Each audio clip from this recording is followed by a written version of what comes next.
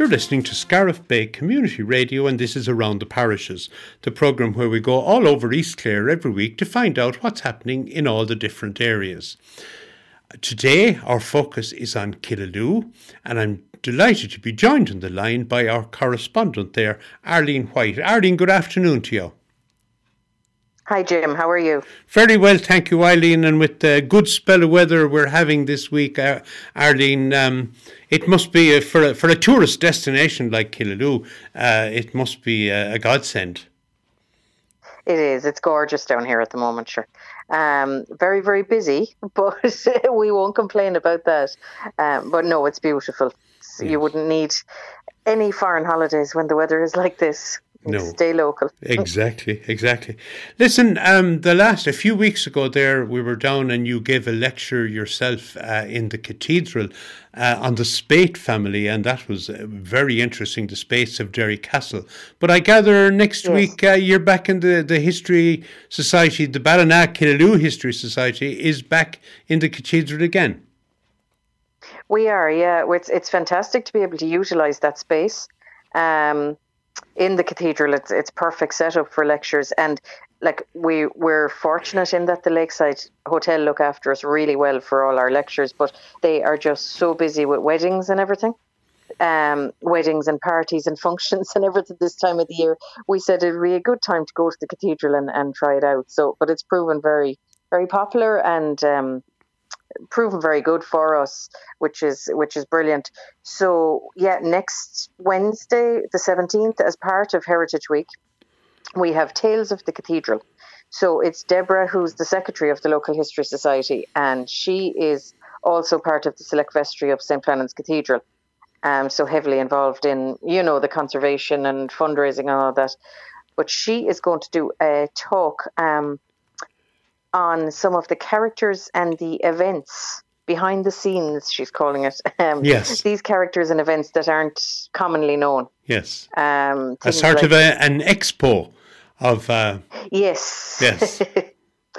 Yes, it's more, rather than talking about the history of the building, it's more about the people and the families and some of the bishops. Yes. I believe there's stories about courtships, skeletons, bishops, and many more things. Yes. So yes, that will be interesting. I suppose there's some funny stories there and some unusual stories that will be filled in on the night. So that will be good. And what they're actually doing on the night is they're officially launching their new Discover St. Flannan's guide. And this was it's a guide to the history of the building.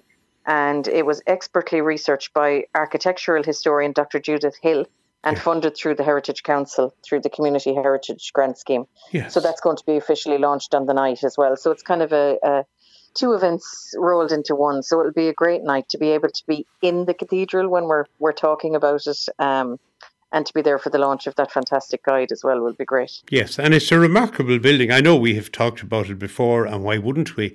In dealing with the news from Killaloe, I remember it was being there was scaffolding all around it last year, yes. and that work, the outside work anyway, seems to have been completed.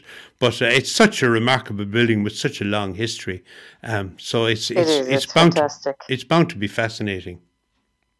Yes, and as I say, to be able to showcase it as well through the local history society. Obviously, we won't be able to go there during winter because we'll be freezing in there. But to be able to use it this time of year is amazing, and give people the opportunity.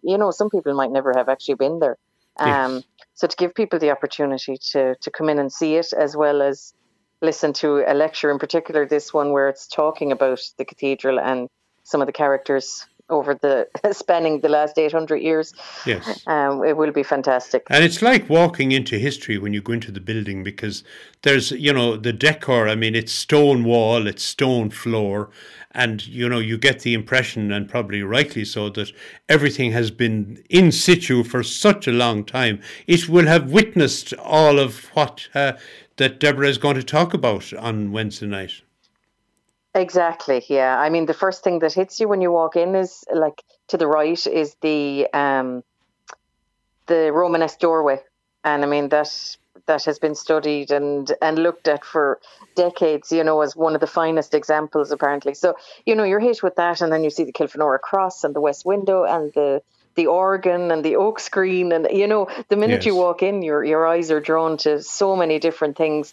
And then the more time you spend there, what I find fascinating is going around reading the headstones, if you like, that are embedded in the wall of the different families that would have gone to service there over the centuries, and just information about those families and the names and how they died and everything. So it's a fantastic building. I always love just going in there, even if it's only just for a quick wander around. Yes, and it's what time on Wednesday evening will that take place, Arlene? It'll start at 7:30. 7:30, and great. Roughly about we'll be there for, I suppose the lecture will be about half an hour. And the official launch then. So 7:30 to about 9 p.m. Lovely. On Wednesday, the 17th. And tell me, just I suppose on the topic of the History Society, you'll be going back. You expect to be going back to the Lakeside again. And when are we talking about? From September, that the normal, we'll call it, schedule of lectures will start? It will probably be later, because we're going to be using the cathedral again in September. We're doing a commemoration for the decade centenaries. So we have 3 lectures taking place. I think that's the 22nd, 3rd and 4th of September. Okay. And they'll be taking place in St. Flannan's. So we have Ger Brown then talking about stories of Clare people in World War I. We have Darlene Meskel, who is married to a descendant of a John Meskel who basically went on the run from the auxiliaries in 1920. His house was burnt down and he went on the run and ended up setting up home in Castleconnell. And, his family are still in Castleconnell to this day, which is fantastic, a fantastic story. And then on Saturday, we're having a lunchtime lecture on the Saturday, and that will be Darren O'Connell, who's talking about a young 18-year-old British soldier who's buried in St. Flannan's and how that came about. Okay. And then we'll be able to take a walk out to his grave. John Charlesworth is his name. Yes. So, we're using it for that, for September. And then presumably October, things will be getting a little bit colder. So we'd be delighted to go back to the Lakeside Hotel at that stage in the year. Lovely. Well, that's certainly something to look forward to in September as well. Those 3 lectures on the 22nd, 3rd and 4th of September. Yes, we're looking forward to that now, yeah. Great. And I gather on a totally different topic, you have Zumba in Killaloe. Yes, I'd say everyone was taking a break from exercise classes and, all the fitness and everything for the summer. And now maybe that the holidays are coming to an end, the Zumba with Taylor is starting back in the pavilion in Claresford Park from next week. And that's, Taylor says that everybody, emphasis on the body, is welcome. So anyone can come along, and it's the ultimate fitness party. So fitness while you're having so much fun. Yes. So I know that was quite popular last year, so as I say, she took a break for the summer, presumably while people were away. Yes. But it is starting back now, from next week. Great. And you can book your spot if you look her up on social media. It's Zumba with Taylor, and you'll find the information there. Yeah, and you can book your spot or get in touch if you have any queries with her. And where does that happen? It's in the building, in the pavilion in Claresford Park in Killaloe. Yes, in Claresford Park. Lovely. So there's free parking there and everything. So it's a great venue to be able to host things like that. So, and we've often been there strolling around with the dogs, and you'd hear the music blasting and everyone having a great time. Yes, yes. It sounds like a lot of fun. I know. That's brilliant. So Zumba with Taylor in Claresford Park. That's wonderful.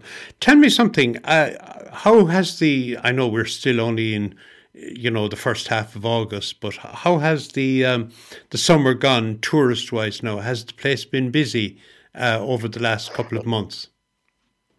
It has, yeah, it has been busy.